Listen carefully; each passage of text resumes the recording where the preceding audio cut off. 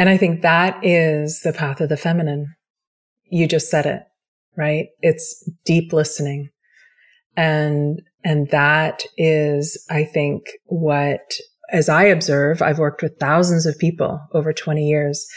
And that is the common denominator, what you just said there. And I see that whether somebody's healing through their journey of cancer or Lyme disease or depression or trauma, or no matter what it is, physical, emotional, spiritual, all together, individually or all together, whatever layer is being touched. It's when a person comes to that place of, I can hear my inner wisdom, or I have no choice but to hear my inner wisdom. That is typically, that's when I know as a clinician, they have just positioned their compass towards healing, right? That's when things will change, is just at that moment. And that's key. That's instrumental, because our deep listening, you listening to your voice, me listening to my voice, that is how the soul of nature speaks through us and to us, right? That wisdom, that all-encompassing wisdom that speaks to the earth. You can call it cosmic divine intelligence. You can call it God. You can call it goddess. That is what will guide us home always.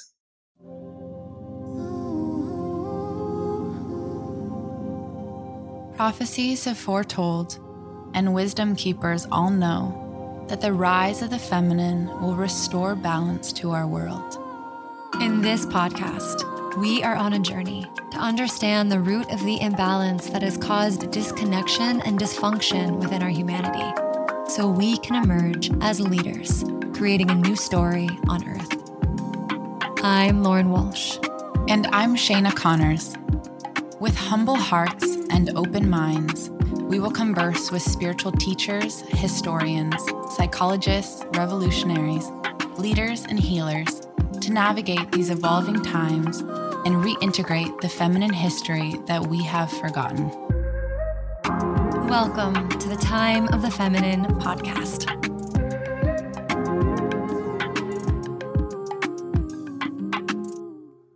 Hey, welcome to another episode of the Time of the Feminine podcast. Today, we have a very real and raw, deep and beautiful conversation with you. And before we get started, I would love to introduce our new sponsor, goddesswell.co. Goddesswell creates the highest quality of women's products for your highest self, specifically formulated by women, for women, to complement our inherent self-healing power, specifically focusing on PMS, menopause, hormone and mood support, and urinary tract health. So what I love about this company is the intentionality within the medicine and the high quality of CBD that's within each capsule. So there's various lines. There's the Harmony line for harmony and mood. There's the Radiance line for PMS and menopause relief. There's the Serenity line for UTI relief. And each capsule has 2 times more CBD than in any other capsule on the market, plus high quality essential oils to target and support relieving all of these various women's hormonal and sexual health issues. So for me, every day I take the Harmony pill for mood and hormone aid, and I say a little prayer, and I connect with the medicine, and I connect with the aliveness of the essential oils, and I ask for help with what I'm going through right now in my woman's health journey. And I feel like I'm giving myself the care and the attention I need. And so what's so cool about Goddesswell and Marcella, the owner's connection with Global Sisterhood, is she's a Global Sisterhood facilitator herself, and she has made it available for the Global Sisterhood community to buy one product and get one free using the code SISTERHOOD. That means we get to buy one for ourselves, and we get to buy one with the condition of giving it to a sister, to spread the love, to spread the health, and to deepen our circle of women who are healing ourselves and transforming the world. So go to goddesswell.co, use the code SISTERHOOD, and buy one and get one free to give to a friend. All right, now let's get going with the show. Hello, and welcome back to another episode of the Time of the Feminine podcast. I am very excited to be with Seraphina Capranos today. She is a clinical herbalist, homeopath, an initiated priestess with a practice spanning over 2 decades, as well as being deeply engaging as a teacher and a speaker. She has a clinical practice on Salt Spring Island.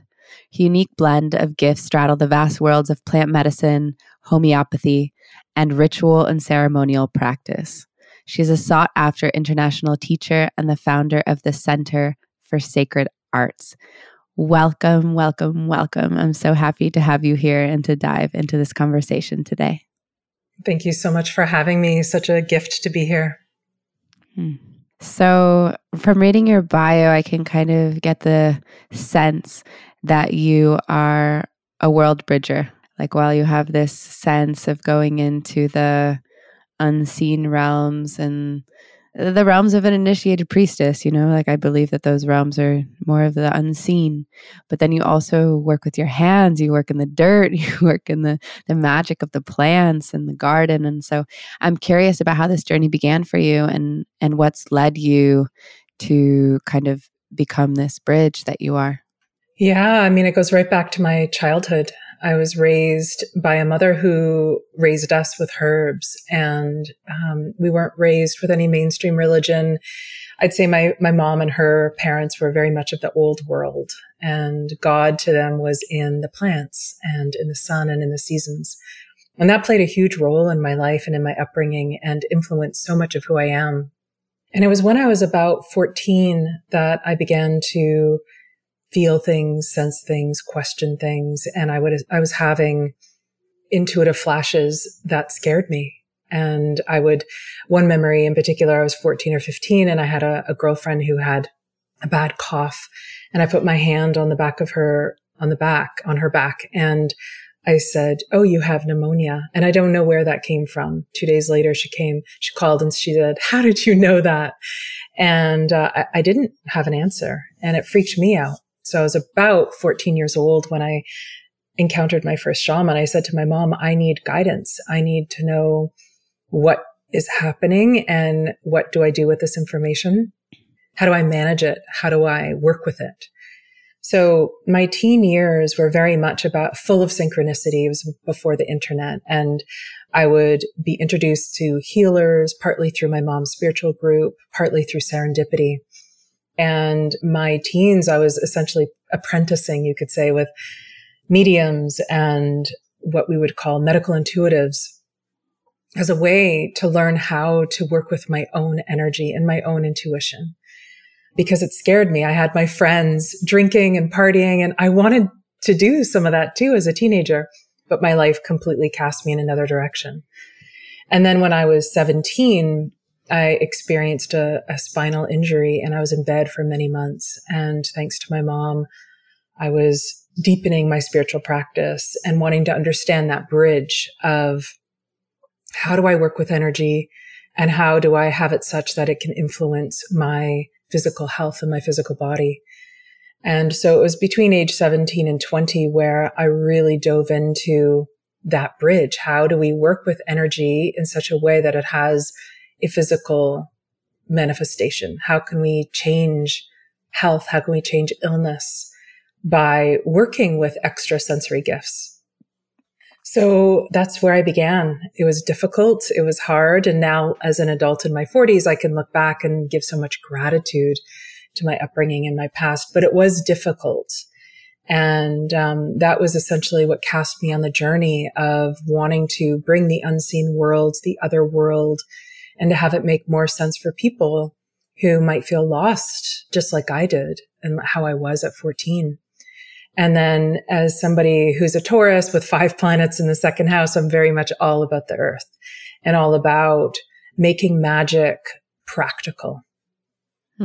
What a blessing that you had the mother that you did that could guide you and direct you towards these teachers. Yeah, I'm very grateful for that.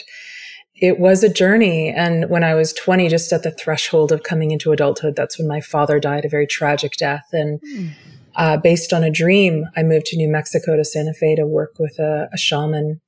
And that cast my 20s. It marked my 20s. I was on this deep 10-year journey, really, of diving into Toltec shamanism. But always, like you say, I was always interested in bridging the worlds. I didn't want to only stay in the esoteric. As somebody who was a kid and growing up, it was challenging to be so steeped in the other world when I still wanted to be quote unquote normal. A lot of my teens and 20s, I was trying to be normal and have normal experiences like any other young adult and teen.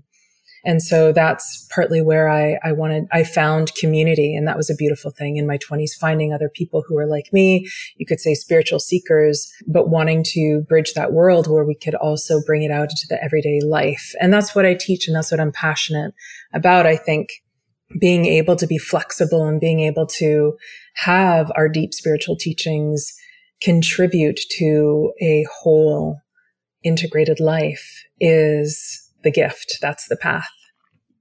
I'm curious about your journey into going to New Mexico and embarking on a study of Toltec shamanism. I have never heard of Toltec shamanism, and so maybe you can share a little bit about what that was like for you and perhaps a little of the tradition.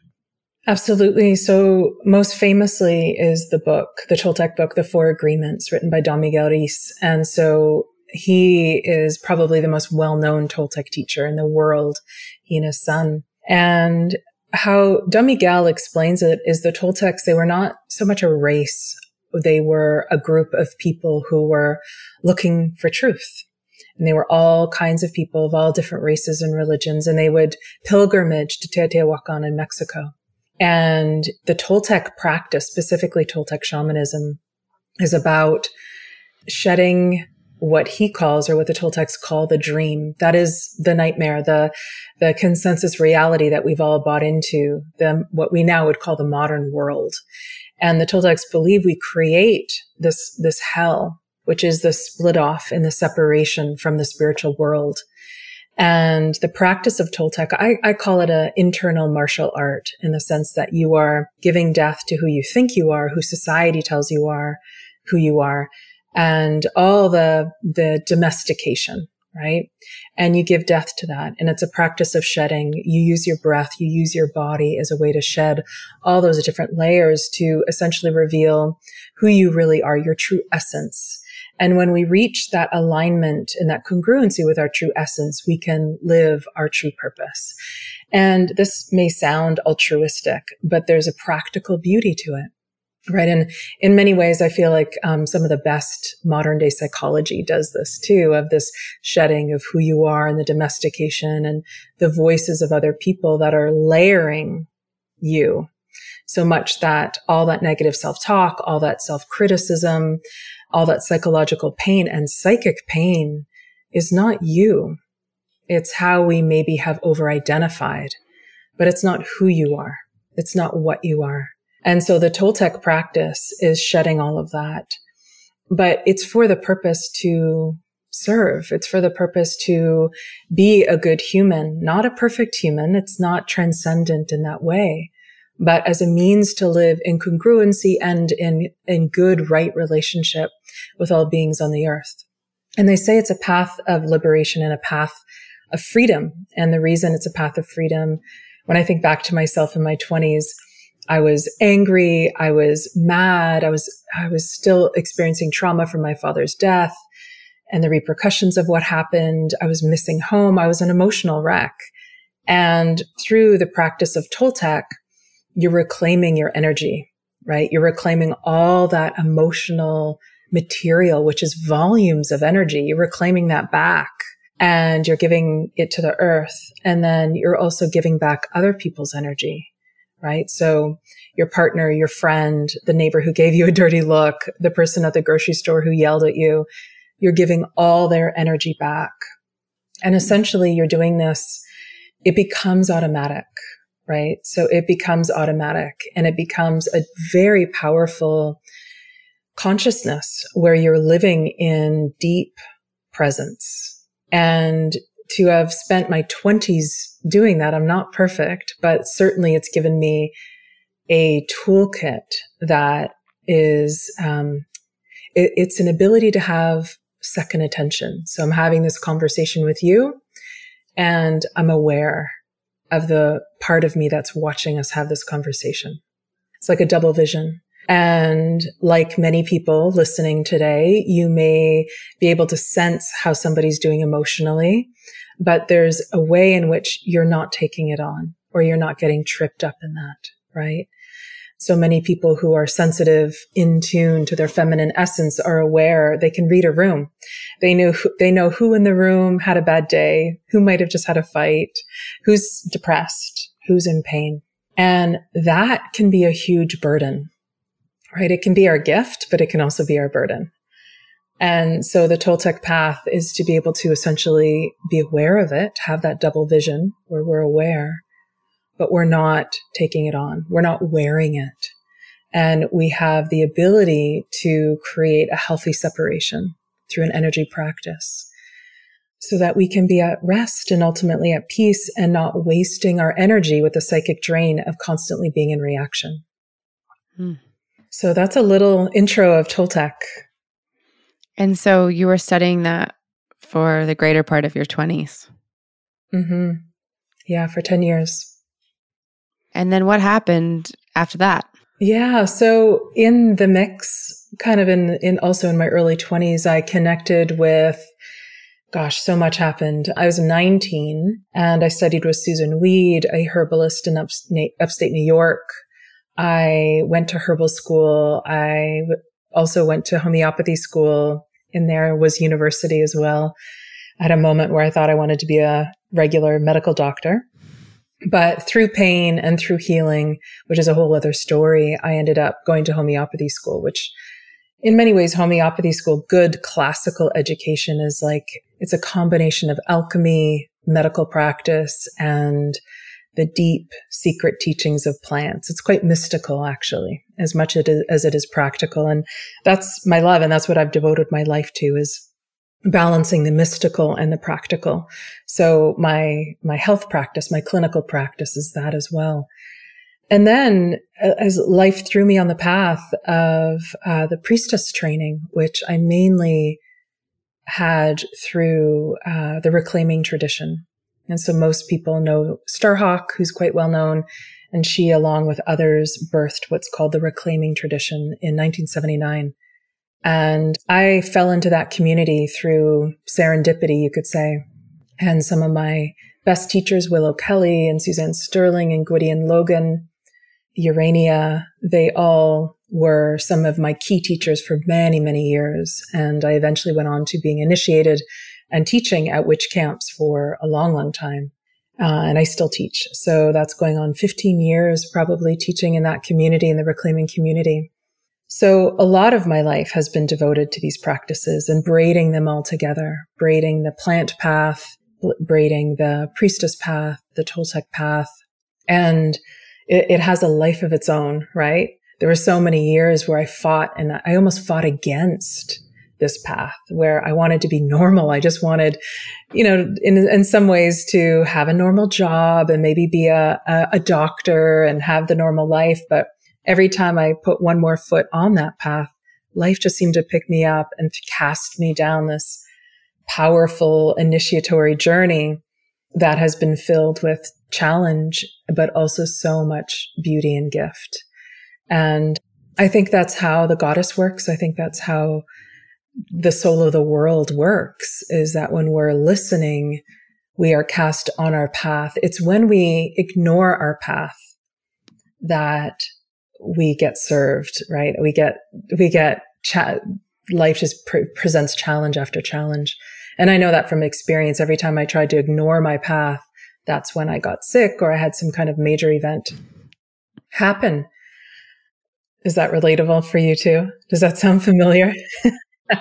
Oh my gosh. Yes. Yes. I'm relating to your story so much because it's like, I was 17 when I just wanted to be liked by everybody. I've always kind of been different, but I went on this whole phase of wanting to be liked and be normal.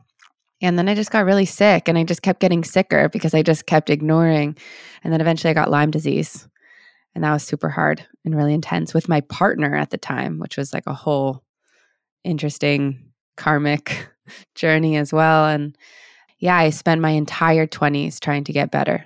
But his mother was the one who introduced me to like alternative healing modalities. And so I met all my teachers.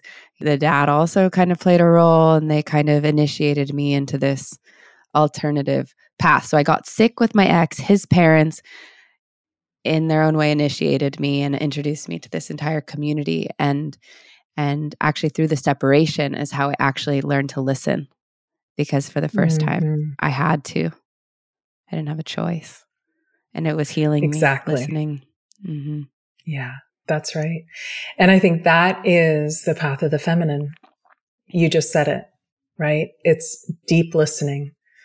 And that is, I think, what, as I observe, I've worked with thousands of people over 20 years.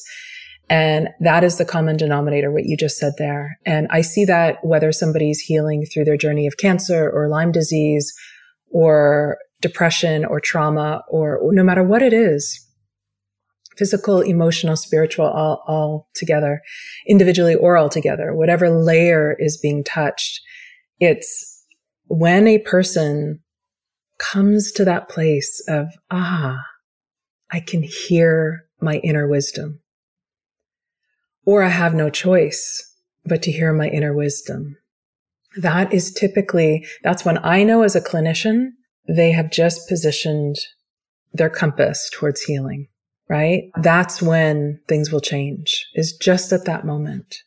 And that's key. That's instrumental, because our deep listening, you listening to your voice, me listening to my voice, that is how the soul of nature speaks through us and to us, right? That wisdom, that all-encompassing wisdom that speaks to the earth. You can call it cosmic divine intelligence. You can call it God.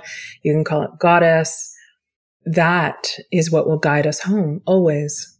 And I think it's that separation that going back to what I was saying in the beginning with Toltec and the domestication and having to kind of pull all those layers off of our body of not listening, of not knowing how to listen, of not being able to find that inner voice. That is what leads to pain and suffering, the wrong relationships, the wrong job, all of that. But it's the path home, the path of healing and learning how to trust ourselves again to listen. That is, I believe, one of our greatest, that's what the earth is calling for. The earth is calling all of us to task to do just that. And we have to. And when we do, and when we will, we're doing service work like what you're doing, like what I'm doing. And that is how we add our drop in the ocean of healing, and healing the earth. And we need that collective consciousness to rise, right? And that's how it's done, is to listen to nature speaking to us, through what we call that inner wisdom, that inner voice. So can you share some practical ways to begin to learn to listen? Mm-hmm. Yeah. So what I teach people is to find their own way. It's finding their own way home. And for some people, it's sitting in silent meditation. Others, it's journaling. Others can't sit still. I'm not one who will tell everyone to meditate. Some people need to move. Get into nature in some way and follow your curiosity. And gosh, I can think of so many students. One, it is drawing nature, sitting in nature and drawing, music, dance, but not following anyone else's form, right? Find your freedom inside a form and listen to your own calling. And I think that's so important, that people listen to their own calling, their own way home. For you, it might be interviewing other people, right? And every drop of wisdom you hear, it evokes and wakes something up in you. And so everyone has their form, their art form, and it's about following that creativity. But what I do teach is to be cautious in listening to the negative self-talk, because that isn't you. And I'm capital Y you. That isn't you. The criticism, the negativity, the mean, harsh self-talk. That isn't the true essence. That is a swallowed lie that we have inherited from the culture. And that culture might be the culture of your family home or the culture of the wider culture that you're raised in. But whatever it is, as you're doing your art form, as you are embarking on your path, the nature, God, Goddess speaks through us through kindness and love. And it's when we get into that consciousness, doing art, dance, speaking to others, being in a communal practice or a solo practice, that's how we begin to cultivate that inner knowing and that inner voice. And the other thing I like to teach people, and I see this with individuals in my practice who are experiencing chronic debilitating pain or illness, is to do at least one thing a day that brings you joy, pure joy, and not the shoulds. Because when we are stepping into that joy, that practice of joy, funny movies, art, again, music, resting, and we give the inner self-critic a rest, and we tell it to go hang out somewhere else, that's when our vitality can expand. When we're in the consciousness of joy, when we're in the practice of ease, and when we're in a practice of self-love. And that is ultimately the greatest path home, right? Is self-love, which is self-acceptance. And then the other thing that I teach, there's a number of practices that I teach, but one of them that's so simple and accessible is grounding meditations and a practice I call the green breath, which is kind of like a guided meditation. And the reason guided meditation, or in some traditions you call it trance or hypnosis, it's so useful because it allows our nervous system to settle down. And anytime we engage the parasympathetic zone, so that's the rest and digest, the place we go when we meditate, healing can happen. And we're able to get underneath story, that is underneath the monkey mind. And when we're able to get under the monkey mind in that place of grounded alignment, in that place of, again, that coming home practice, we become more aligned to it. It becomes more familiar, right? When we're able to come to that place of parasympathetic rest and digest, that place of meditation daily, regularly, that place of slow and quiet and deep, it becomes more familiar and it becomes more habitual. And that's when we begin to almost court or re-engage that voice of inner knowing and our deep wisdom. That is there all the time. It's just hidden under all the noise of the consensus reality. It's been a journey for me of learning how to listen, because when I started to listen, all I heard were so many voices. And that's why I'm appreciating the Toltec wisdom that you brought here, but they're really like letting that go. And right now I'm at another turn in the spiral where I'm starting to see that it's not me. For the first time, I'm noticing how distinctly different these voices are from the capital S self that I experience. And it's interesting we're having this conversation, but this is how this podcast works, is that, I experienced something very deeply. So for the past 12 hours, I was experiencing this very intense, like suffering voice.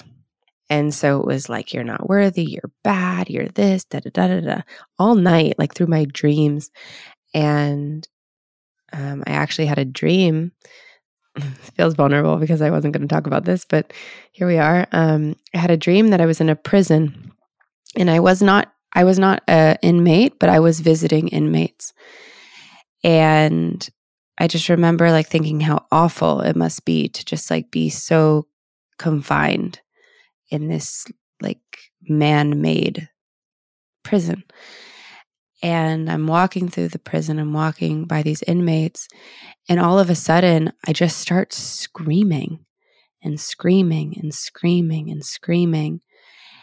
And, I think my soul's trying to get my attention, but this was also coinciding with these like these strong voices of like, I'm not good, I'm not worthy. Like I'd wake up and kind of be in this like interesting soup of suffering.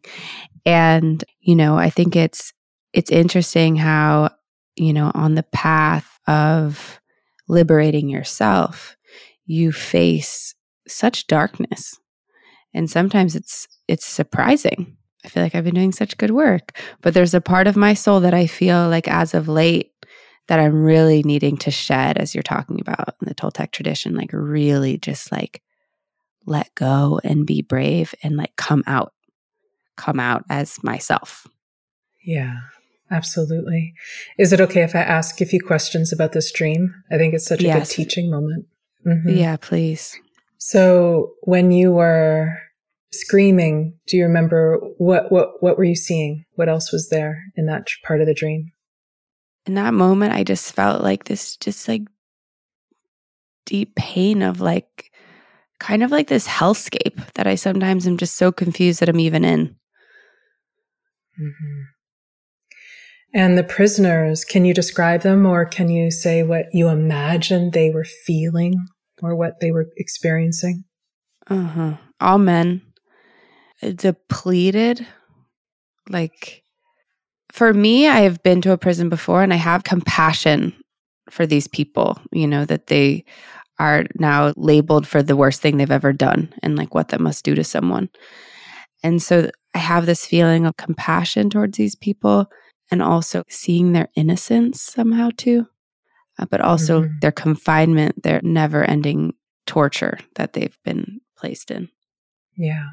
So that's a healing dream. You're describing a healing dream. And why I'm saying that is because your soul wanted to shock you awake, right? Scary dreams, nightmares, disturbing images like this. They're a part of our psyche, which is our nature, is trying to get your attention and wake you up. And to wake you up to see that there's a part of your innocence that is confined and depleted. That's that word had some strength behind it when you said it. So this yang, okay, if we're going to just talk elements, they were presented as male. The yang part of you, yang, is like full of fire, passion, creativity, is confined and depleted and has been judged, right? They're behind bars. They're in prison. So they've been judged. And yet your self with a capital S is witnessing that part of you and screaming, right? Screaming, I imagine, for a kind of justice, for those parts of yourself to be open to. And I think it's very powerful that you shared this dream right after saying you found yourself in a spiral through this full moon past couple days of those voices that put ourself in confinement. Do you see that? Mm-hmm. How's that landing? It's a blessing, honestly, because I needed you to help me see that. But it makes so much sense because, you know, this path of global sisterhood and me leaving this corporate setting I was in and very masculine. I was in the finance world and venture capital, lots of money, lots of power, lots of structure. And then I just dove into the feminine. I was like, this is what I need. I need the feminine. I need to heal my own feminine and I need to reclaim my feminine. And I've done that. And I'm at this crossroads right now where I'm reclaiming all of myself. And I'm reclaiming the masculine part of me that kind of got pushed away and judged, you know, for a long time and belittled and all these things. And I'm reclaiming that masculine essence right now. Like I'm healing the relationship with my dad and I'm forgiving these men that I felt, you know, kind of inflicted something upon me. And so that makes a lot of sense. And I think a part of me is scared, you know, so I'm having a hard time. Well, actually, I think I'm having a pretty good time listening because it's like it's coming through reflection, it's coming through spirit, it's coming through. But I feel like this is some of the hardest medicine I've had to take is just like facing the beauty of who I am. Yeah, exactly. And it sounds like you're also on the journey of healing the internalized patriarchy, right? Mm-hmm. Which again is so symbolic of the dream you just shared. That dream, if we gave it a title, one of the titles I might give it is Patriarchy Internalized, how we weaponize that against ourselves. And it's deep. Obviously, you're not doing this consciously, but there's that internalization. A judge, you're not good enough, you're not lovable enough, you're not beautiful enough, you're not smart enough, you're not talented enough, you're not popular enough. That is the internalized patriarchy. And when I use the word patriarchy, obviously I'm not talking about male-bodied people, but the overculture, that so-called modern world that we've co-constructed together through generations. And that's what we weaponize ourselves with. And we take in those swallowed lies, and then we imprison and confine ourselves, right? And I appreciate you sharing your healing journey. It sounds like you are on that leg of integration, right? You've healed and reclaimed your feminine. You're doing very feminine work in the world. And now there's those other lost parts that your dream showed you that are the next piece. And that's powerful. And that is I think it's powerful for everyone listening to hear the story you just shared, because it's relatable and it's what is necessary. We can't hide in any one dimension. We have to do that full integration work. And that includes, as you said earlier, witnessing all that internalization, witnessing the inner voices where we harm ourselves, right? And that is the next piece, because it matters where we're operating from. Are we in reaction, right? You know what it feels like when someone's doing so-called healing work, but they're in reaction to their shadow, or they're in reaction to their fear. I think that's where most of us begin. But the next layer is what you're describing, which is get on my knees. Damn, I still have all those voices. There's still that negative self-talk. There's still ways in which I imprison myself. And that's the deepening, right? That's the deepening. And so to bring it back to healing is a spiral. It's not a straight line. And healing is a way of coming home to ourselves and being able to be at rest with ourselves and to be able to spend more time in that parasympathetic node of the nervous system. What I mean by that is that rest, calm, peaceful place in our nervous system, which is the yin or the feminine, which is the vibration of alignment with the earth. And when our nervous system is able to spend more time there, that is where we can come into alignment, congruency with that voice of inner wisdom, right? And just imagine, everyone who's listening, imagine for a minute if most of us spent time there. It's powerful. That's why we love animals so much, because they spend time there, right? That's why we romanticize and sometimes even culturally appropriate indigenous communities, because they spend more time there, right? That's what it feels like to be in relationship with the sacred order of all things. That's what that feels like. And we, us modern people, we have the ability, it's encoded in our DNA. We have the ability to remember. We just need guidance sometimes. And that's why we do what you and I just did, right? We modeled that for one another in 5 quick minutes, modeling how we can help each other find our way home. Because encoded in our DNA is that way of remembering. And that's, I think, ultimately what we're here to do, is to guide all of us, guide each other home to that place of deep remembering. So for those of us that are curious about how to become more in touch with ourselves, to deepen our practice, I imagine that there's a lot of people listening to this podcast that don't have accessible community that understands what it is that they're going through, understands their dreams, can support them.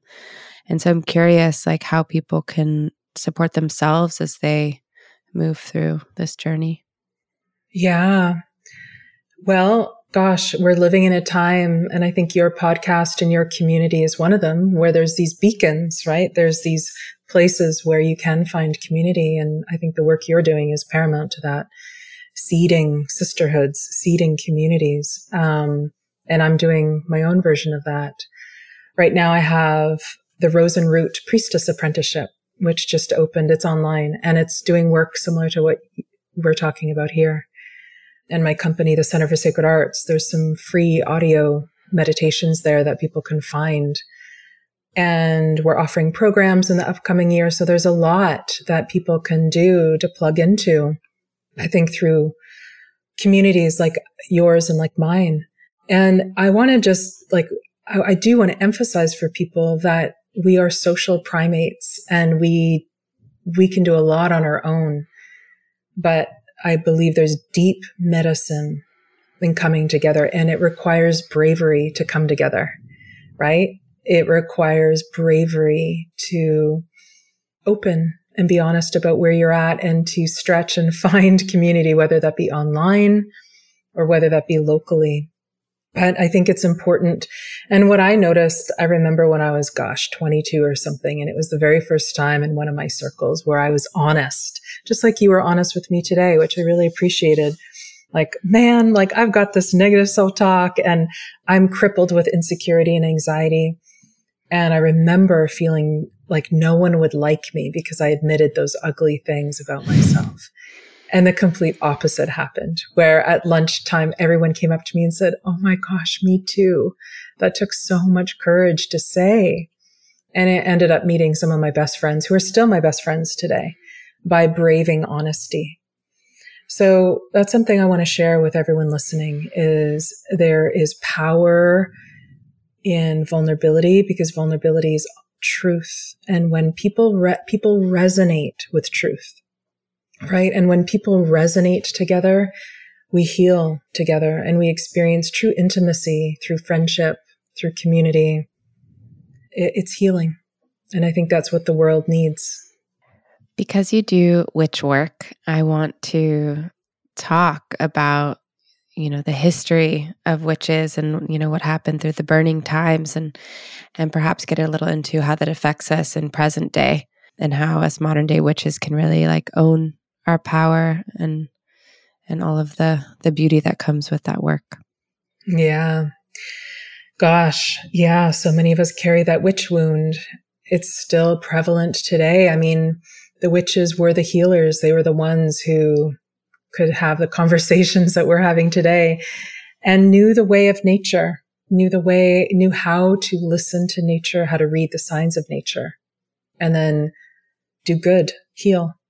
I think it's important to give some context that in the pre-modern era, it wasn't quite the Middle Ages, the burning times. People think it was, but it was technically called the pre-modern era. That was a time where if you were sick, if you had anything physically wrong with you, you went to the priest. And illness was considered usually a kind of possession, if you will. And so to know the way of herbs and healing, psychic, emotional healing, was definitely considered the work of the devil. And in the arc of human history, in the big picture, humans have been on Earth for thousands and tens of thousands of years. The witch burnings were only a couple hundred years ago. That's a drop in time. And so, of course, so many of us still carry the shame and the charge. I'm teaching a weekend intensive called The Elements of Magic in this month. And we explore witchcraft. It's basically a weekend introduction. It's in person. It's a weekend introduction into witchcraft. And I can't tell you how many people it sold out pretty much immediately. But at the very same time, everyone who registered said, "I'm not quite sure how I feel about the word witch. I'm nervous. I want to come. I really want to come, but I'm nervous. I don't know if I quite consider myself a witch, but maybe." And every year that I teach this, I get those same emails. And it's because we're still living in the shadow of that time. That was a blip. That was only a couple generations ago, really, more than a couple, but we all remember that pain. But what's critical is by reclaiming that we carry knowledge and we are here to be at service to the earth and to humanity. I think that there is a way that we can kind of clean off that word, if you will, and reclaim it for what it means, which is a wise person who knows how to live and dance and breathe and create with the forces of nature. And that's really what it means. Put very simply, that's what it means. I'd love to hear more about your work with the plants and how the plants have taught you and helped you remember, and like our innate connection to the plants. Yeah. One thing I've come to conclude in working, teaching, and working with people for 2 decades is so much of our lives are shaped by the memory we carry in our DNA. A lot of what we experience almost isn't personal to the me, right? It's truly what we carry in our DNA. So what I mean by that is, the very first herbal class I taught was maybe 15, 16, 17 years ago. And I remember passing around a herb for everyone to taste, put a little bit on your tongue. These were all beginners. To my amazement, all these so-called beginners began to tell me what this herb is used for. And I remember sitting there thinking, is this happening? How are these people picking this up? And they all could feel it. They could feel my lungs are opening. It reminds me of my grandmother. I'm having a memory of this holiday. I'm suddenly feeling grief. I'm suddenly feeling all these emotions. And this was a basic introductory to herbalism class. This wasn't a witchy class. This was not my priestess training.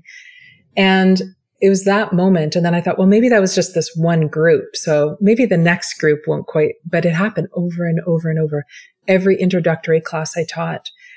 And finally, it was 5 or 6 years into teaching where I came out and I started to call my program The Alchemy of Herbal Medicine. And I kind of reclaimed that I was doing a lot more than just telling you how to make cough syrups. And it was because I was able to hold space, and I believe it was partly my presence that carries us from other lifetimes, but it was able to show up in this room of people because they could remember. And so plants have taught me that they are teachers and they carry a whole history of knowledge, of power. And once again, just like being still with ourselves, finding our creativity, finding intimacy in real relationships, plants are another medium and another guide and teacher to reminding us what it is to be human on this earth today, which is to be in relationship with all things. And my observation, and I see this with grannies who live in the woods near where I live, they have such a deep sense of purpose and meaning in life because they're in relationship with all living things. And I believe that is our path in terms of human fulfillment and our purpose. Our purpose is not necessarily connected to how we make money in the world. Our purpose is to how in relationship we are with all things, with the power of all things, seasons, the sun, the moon, the waters of the world, the rivers and the oceans, the plants, the animals, each other, right? We're meant to be in relationship. I'm one of those people who believes human beings are actually keystone species. I think we're critical to ecological balance. We're way off that course. But when we are congruent with ourselves and when we're in this vibrational signature that I'm talking about here today with you, when we're there, we can, and we have the potential to contribute and add and bring benefit to ecological balance. But it requires this congruency that I'm talking about. It requires this coming home to ourselves. So to circle back to plants, that's what they've taught me. Plants have taught me that we can hear their language. Plants have taught me that they have a lot of stories to tell, and they are teachers. And as we get to know even just one plant, if all you did is get to know one plant in all of your life, but you really took it on as a teacher and you began to listen like dandelion, you began to pay attention to how taproots reach down and pull up minerals, and you began to take in the teaching of dandelion and how it regulates water and hydration and pollinates the bees and is food. If you took all those teachings in, it would give you so many answers to life. Just one plant. And then imagine if you could do that with 5 plants or 10. And then imagine if and when you could make your own medicine and feed your family, understanding how dandelion played a role in pollination and food security, and understanding how the dandelion could also heal your liver and help regenerate new liver cells. and balance your kidneys and move cellular waste. And it did all that for your body, but it was also doing all that for the earth, because the human being is part of nature and part of the earth. So what plants do for our bodies, they do for the earth and vice versa, right? So they are deep teachers, plants. I love what you just shared about how they're doing it for the earth and they're doing it for us and vice versa. You know, I've thought a lot about how the extraction of like core minerals from certain places in the earth like must be impacting the field that the earth has. Like there's this mountain in Bolivia where my mother's line is from, and they've extracted so much silver from this mountain that you can literally make a bridge of silver from this mountain in Bolivia all the way to Spain and back. And I imagine that just if you were to extract something from your own human body and then to like scatter it everywhere, like it's going to impact the field, the relational field. And so when you shared that about the plants and how they do the healing work too, and the cleansing to the soil and all these kinds of things, it just, I don't know, like in one way I know that, but it brought this whole other level of seeing. Yeah, it's powerful. I mean, I think I wish everyone learned that in school, because it would give you so much insight into what's happening outside your backyard. Like alder trees, for example, they're outside my window here, and they tell the story of that. Probably within a decade ago, that part of the earth was bulldozed, and the alder trees come. They're like paramedics of the forest. They come and they fix nitrogen, and they bring water. Right? Every tree, every plant has a story like that. So that's what I mean. There's so much power and storytelling happening all around us. And what I teach and what I'm passionate and devote my life to is for myself to keep learning to understand and read the signs of nature. That is the definition of a witch. And then to teach that, right? Help to reclaim that, because we would feel less alone. Just like you said, you look at that mountain and you know the story that the mountain is telling by that silver extraction. But where my mind went is I now want to go and understand what plants show up immediately after the extraction. Right? What plants show up? What plants move in? Because I can promise you some plants are moving in. And then what are the plants that show up after that? Right? What are the secondary? And then what happens in the third level? So, and what plants are doing for the earth, like plants, for example, that are invasive species that go in and take over. They usually are plants that carry some of the most important anti-cancer compounds, or interestingly, they're a remedy for Lyme disease. So for example, that relates to you is Japanese knotweed. It's one of the most invasive species plants. And where does it grow? It grows in places like New Jersey. It first started popping up there. Where Lyme disease was first discovered. And what does it have? It has compounds that are used for Lyme disease treatment. So do you see how where there's ecological imbalance, plants will come in to try to restore that area? And if we know how to read the land and we know how we have a knowledge of plants, we'll be able to read that story that the plant is trying to tell. It's so incredible to think about how, you know, of course, the plants are connected. They're unlike us. They're present to the surroundings, the natural surroundings, and how they're coming in to help us so that like we can't see it, because often we're like, oh no, there's this weed. Better get rid of it. But they're telling a story. I love that.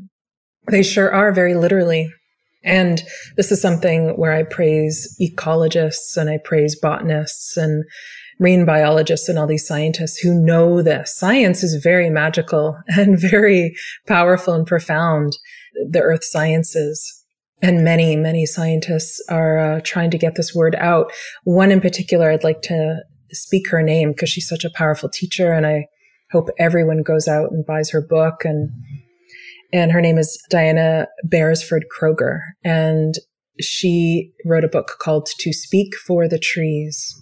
And she's one of the most prolific scientists who's discovered a lot of important medication, but she's a warrior for the forests, and she was apprenticed by the old Celtic wise people in her country, and then went on to become a renowned scientist. But she's she speaks about this. She speaks about the importance of these plants and how they are playing a role in ecological balance in the health of our bodies. And we are a mirror for the nature, right? And even you having experienced Lyme disease, that was and is ecological imbalance speaking through your body, right? Because we are organs of the earth. And I want to bring in, because it's important, that the earth has the answer. And like the story of Japanese knotweed, it carries the medicine and the remedy for Lyme disease as well. What I love about our conversation, Seraphina, and is your gift of being able to see things. It's like I saw you do this with my dream and with the plants. There's like this way, and it's probably the Toltec training too, that's like allows you to see more clearly. I feel like your sight is just really beautiful and really expansive and tells stories. Thank you. Thank you. Yes, I do credit that ability is largely my Toltec training. And I would say, I think it's also that I've had one foot very much in the earthly realm, working with sick bodies for 20 years as a clinician. And at the same, my other foot has been in the realm of mysticism for 20 years. Mm-hmm. So I think that's largely what it is that you're picking up on. Thank you. I'm curious about like where you are now and what, like in your personal life, like what questions do you have open? Like what are you currently pondering? And I'm curious about your process with that. Mm-hmm. Yeah, thanks for asking. The questions that I have open are how much is written, right? How much is written in the cosmos for us individually as humans? How much free will is there? And then how much is just predestined? And that's a question I have. And I don't know the answer, but it's a question I sit with and I live with the question.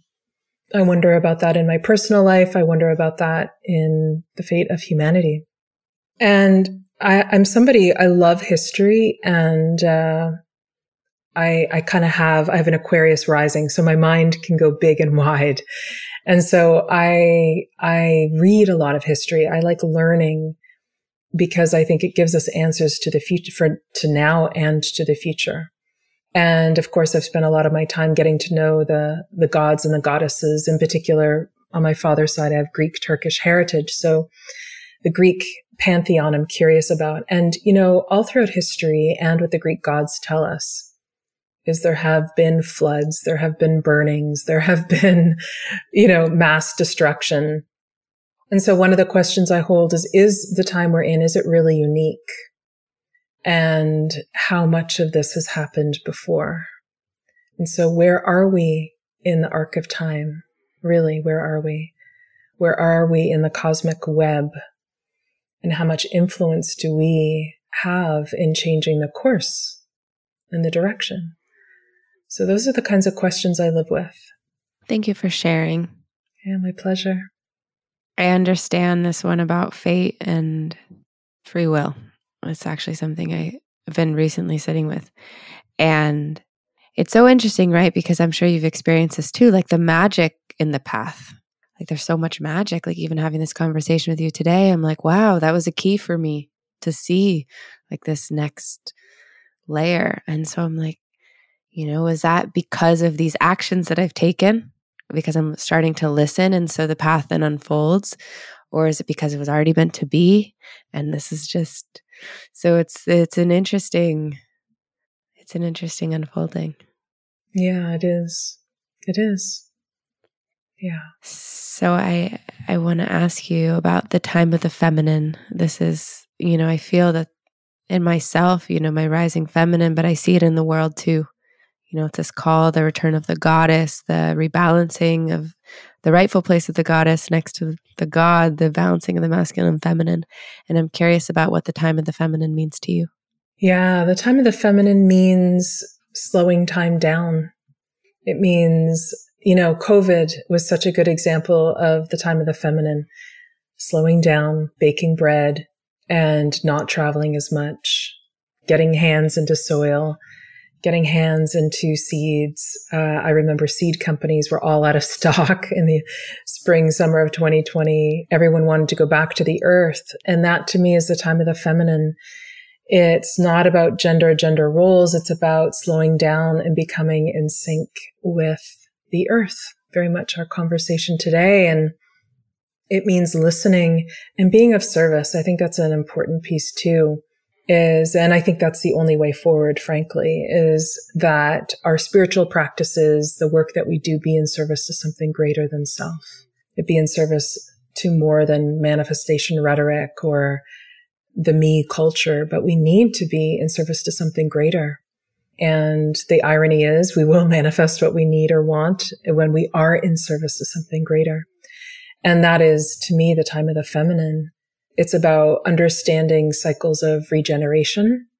That is literally the story of the goddess, right? It's not just life and death. It's life, death, regeneration, then life again. And that's the great teaching of the Great Mother, of Demeter and Goddess and all the other creatrixes. So that's something that I meditate on and I think about a lot, is the cycle of regeneration. And that to me is the definition of the rise of the feminine and the time of the feminine.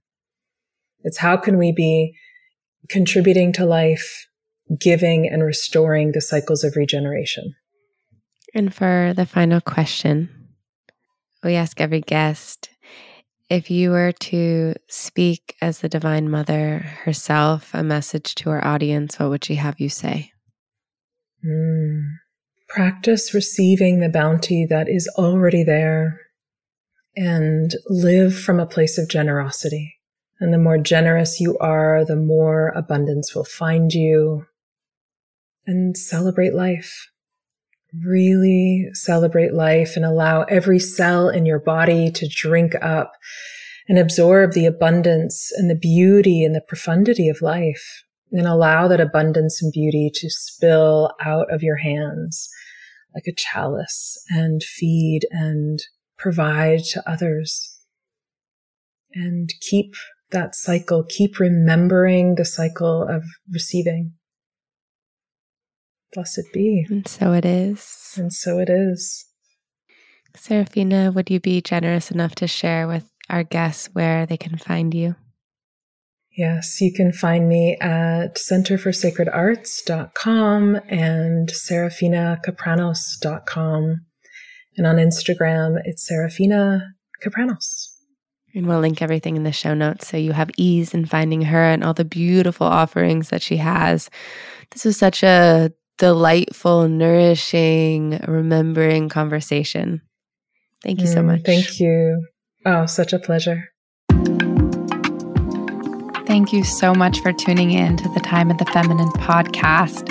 It is such an honor every time to be able to host these conversations and to share the stories of the beautiful people we get the opportunity to interview. And so if you enjoyed this podcast, please go ahead and leave us a review. You can do so on Apple Podcasts and write a nice note, or you can do so on Spotify by leaving stars. We so appreciate every single one of you that's taken the effort to go out and to share with others and with our community about how this podcast has touched you. It really means so much to us. And for us, this is a labor of love. And so thank you for giving back in that way.